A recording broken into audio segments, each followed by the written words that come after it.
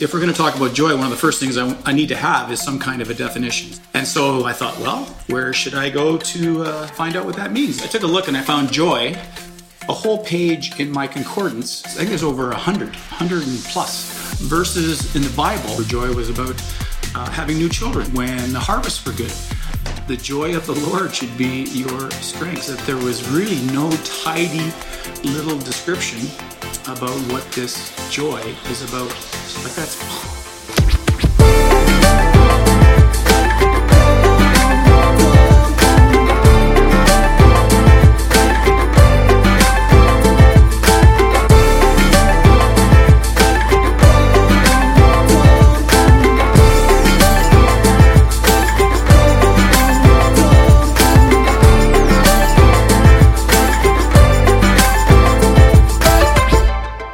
In the third week of Advent.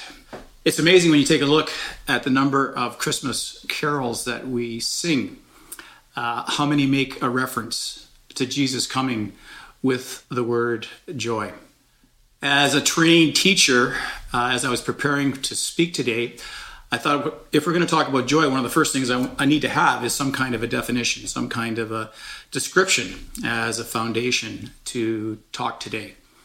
And so I thought, well, where should I go to find out what that means? And I thought, well, let's look at the back of my Bible. I'll take a look at the concordance. So I don't know if you can see this. I took a look and I found joy. And basically when I took a look, a whole page in my concordance had a list of verses. I think there's over 100 and plus verses in the Bible that describe or have joy in them. It was staggering, really, that there was that many verses in the Bible that speak about joy. And then I also, as I was looking, I found it's different reasons. There was so many different reasons that joy was being used in different contexts throughout the course of the Bible stories. There was things where joy was about having new children. There was joy talked about when the Song of Solomon about having our spouse. There was joy talked about in other circumstances. If God gave the Israelites victory in battle, they were joyful. There was joy when the harvests were good. There was joy when David brought the tabernacle back into Jerusalem. So it wasn't like there was just this one situation where you could put joy in one particular little box. And then I also found out in poor circumstances, they were talking about joy in the Old Testament. When the exiles came back and they were rebuilding the temple. At the end of it, they were all around sort of moping around going, man, this temple is not even close to the original temple that was here. And they were told, the joy of the Lord should be your strength. So even in the middle of a disappointing circumstance, joy was still the message from the prophet. If you go into the New Testament again, James, consider it partly joy. No, consider it pure joy when you have trials of any kind. So we have this joy that is applicable when situations are good. We've got joy that apply when situations aren't so good. Paul talks about being joyful in his life when things were miserable. And I mentioned Hebrews today. We're going to come back to that at the end. Hebrews 12:2 says, for the joy set before him, Jesus endured the cross. Like that's... joy, for the joy before him. There was something in the joy that was set before him that was so powerful that enabled him to endure the cross, suffering its shame and scorn. So what I was finding was that there was really no tidy little description about what this joy is about that we celebrate at Christmas. I went to commentaries and I would read like 3 or 4 different commentaries and what does biblical joy mean? And they all had some common things, but there was nothing that was almost exactly the same. So it's sort of like trying to find a moving target, coming up with this description of what biblical joy is. However, I did find that there was 3 things that were sort of consistent throughout that I'd like to hopefully encourage us with today. And the first one is that biblical joy is a gift. Biblical joy is a gift. And biblical joy comes from the Lord. Biblical joy, it's supernatural. Last week, Phil was talking about Galatians, where it says the fruit of the Spirit is joy, love, peace, patience, self-control. These are things that we cannot create on our own strength, on our own abilities to create biblical joy. John 15:11, same discourse actually that Phil talked about, where Jesus said, I give you my peace, not as the world gives. A little later on in that same conversation, Jesus says, I have told you this so that my joy may be in you and that your joy may be complete. Biblical joy is a gift from Jesus, from the Lord. The second thing about biblical joy is it's a choice. Biblical joy is a choice. Philippians 4:4, rejoice in the Lord always. I say it again, rejoice. Choosing joy in some situation is a decision I have to make. It's sort of like a spiritual muscle that I have to choose to exercise, especially in situations where circumstances aren't so good. Fruit of the Spirit is love. I can choose love. It's easier to choose love. Love is patient. Love is kind. Love doesn't keep a record of wrongs. It's easier for me to love people when the relationships are going well, to be loving, to be patient, to be kind.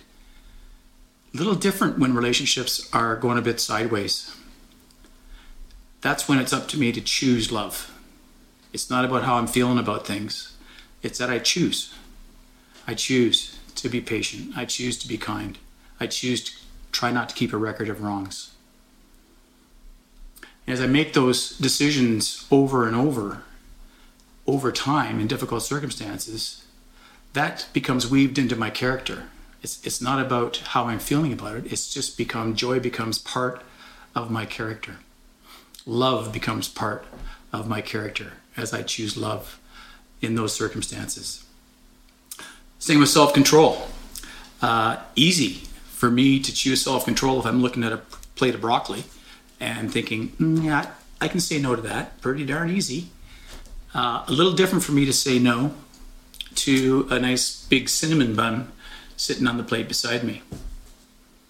A choice I make, exercising my spiritual muscle in self-control.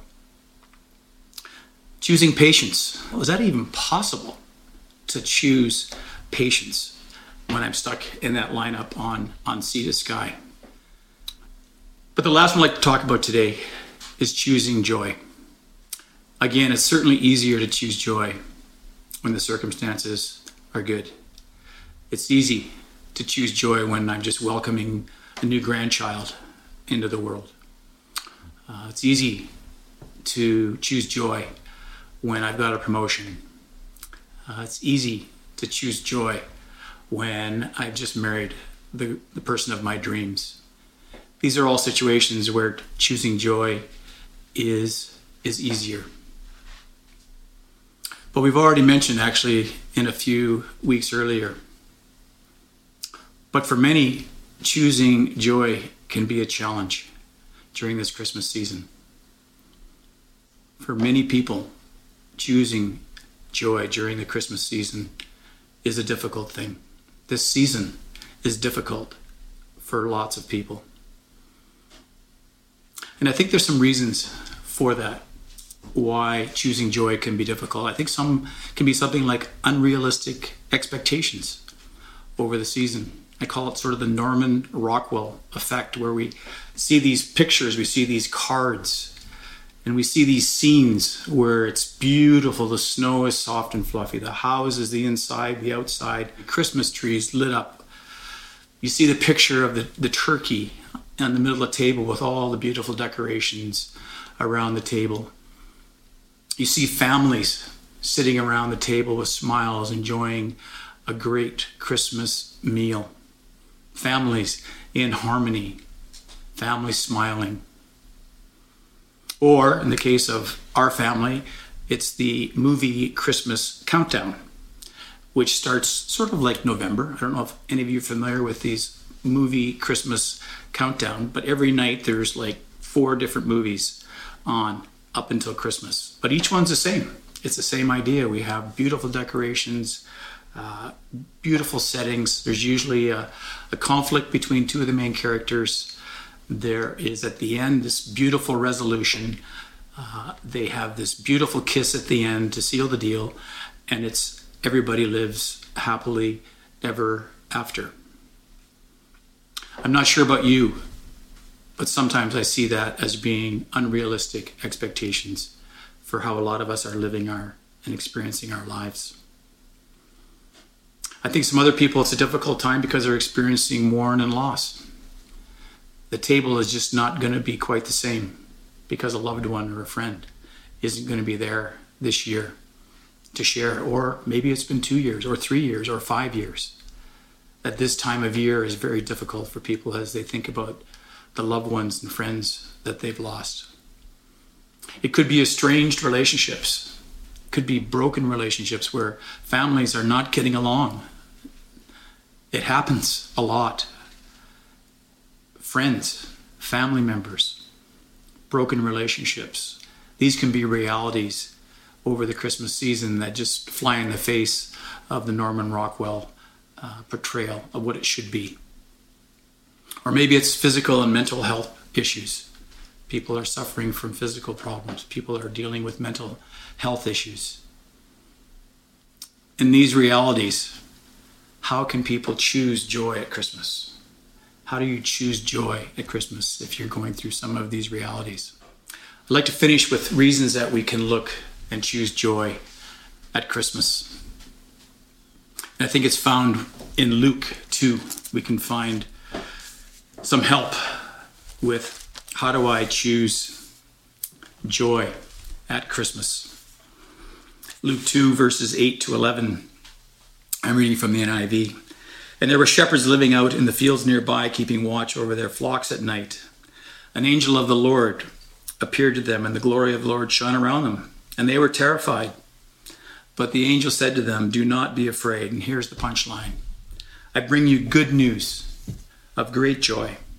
Good news of great joy. That will be for all the people. Today in the town of David, a Savior has been born to you. He is Christ the Lord. How can we choose joy at Christmas? The angel said, "I bring you." It's personal. It's a personal good news message. Good news of great joy. It's a positive message. We lean into the positive message for all people. It's universal. This good news is universal. It doesn't matter who you are. It doesn't matter what you've done. It doesn't matter where you've been. It doesn't matter where you're headed. The truth of the matter is that God loves you, God is with you, and that God is for you. The second half of Luke 2:11 says, "Today a Savior has been born to you. He is Christ the Lord." And here we can choose joy because we see and are reminded of Jesus as our Savior. Jesus as our Savior. I don't know how many of you remember a song called "Create in Me a Clean Heart." One of the lines in that song says, "Restore unto me the joy of my salvation." And I think at this Advent season, as we take a look at biblical joy at Christmas, that line comes to me that God wants me to be in a position where I say, "God, restore unto me the joy of thy salvation in my life."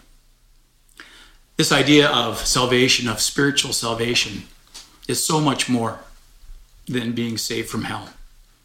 So much more than being saved from hell. Eternal life, when I ask Christ into my life as Savior and Lord, eternal life starts at that moment. I am living eternal life today. And Jesus has saved us from a number of things on the cross. Jesus has saved us from our sin. Jesus has saved us, given us freedom from our guilt. Jesus has given us freedom from bitterness, from resentment. We have freedom from addictions, and we have freedom from fear of death. These are all things that help me to be able to choose joy even in the middle of circumstances that might not be so positive.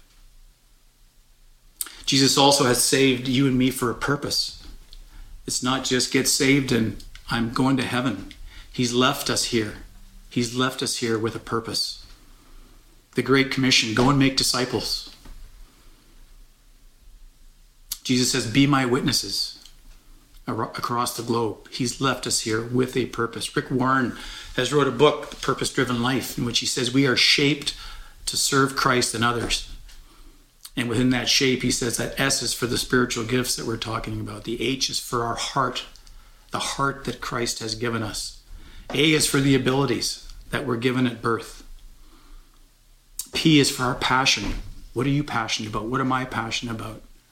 And E is for our life experiences. And God can take all those things and put them all together so that we can be effective in carrying out the purpose for which God has created us for. Talk about having meaning in life. Talking about having purpose in life. Talking about having joy. If I can focus on those realities. And then finally, Jesus has saved us by something. His death on the cross to pay the penalty for our sins. So I go, how can I have joy? How can I find joy at the cross? And my answer would be the same way Jesus did. The same way Jesus did. Hebrews 12:2.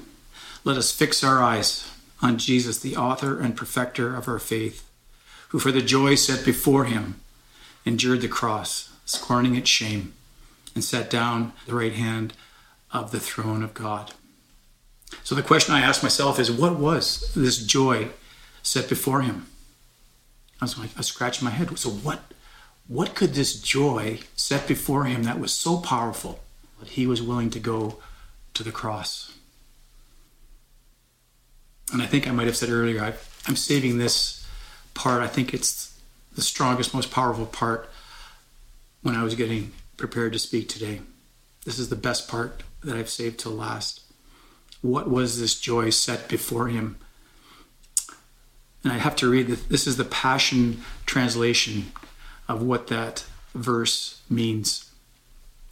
I'd like to read it to you. This joy set before him, this was the joy of our salvation. The joy of our salvation was the joy that was set before him. He placed before his eyes the bliss we would forever share with him. He was thinking about spending eternity with you and I, and how good that was going to be with our Father, with our brothers and sisters forever. That was the joy that enabled him to endure the cross. He was thinking about me. He was thinking about you. That was his joy. That was his joy in going to the cross. I can't believe it. This empowered him to go through his agony. Instead of remaining in heaven's glory with the Father and all the angels, he chose you and me as the joy set before him. He desires you and I to the point of laying down his life. He pursues you, not seeing your weaknesses and your failures, but what you will be. That was the joy that prompted him to become a man and give up his life. I read that and I'm still, it's almost impossible to believe. Again, that joy that was before him was he was thinking about me and he was thinking about you and spending eternity together. We talked about choosing joy during this Christmas time, and that for some it's easier, for some it's a bit more of a challenge. And my prayer, my hope at the end of the day is that choosing joy is going to be rooted in the fact that Jesus loves you. Jesus gave his life for you. Jesus is going to and wants to spend eternity with you. Luke 2:11. I bring you good news of great joy for all people. Today a Savior has been born to you. He is Christ the Lord. Joy to the world. The Lord has come.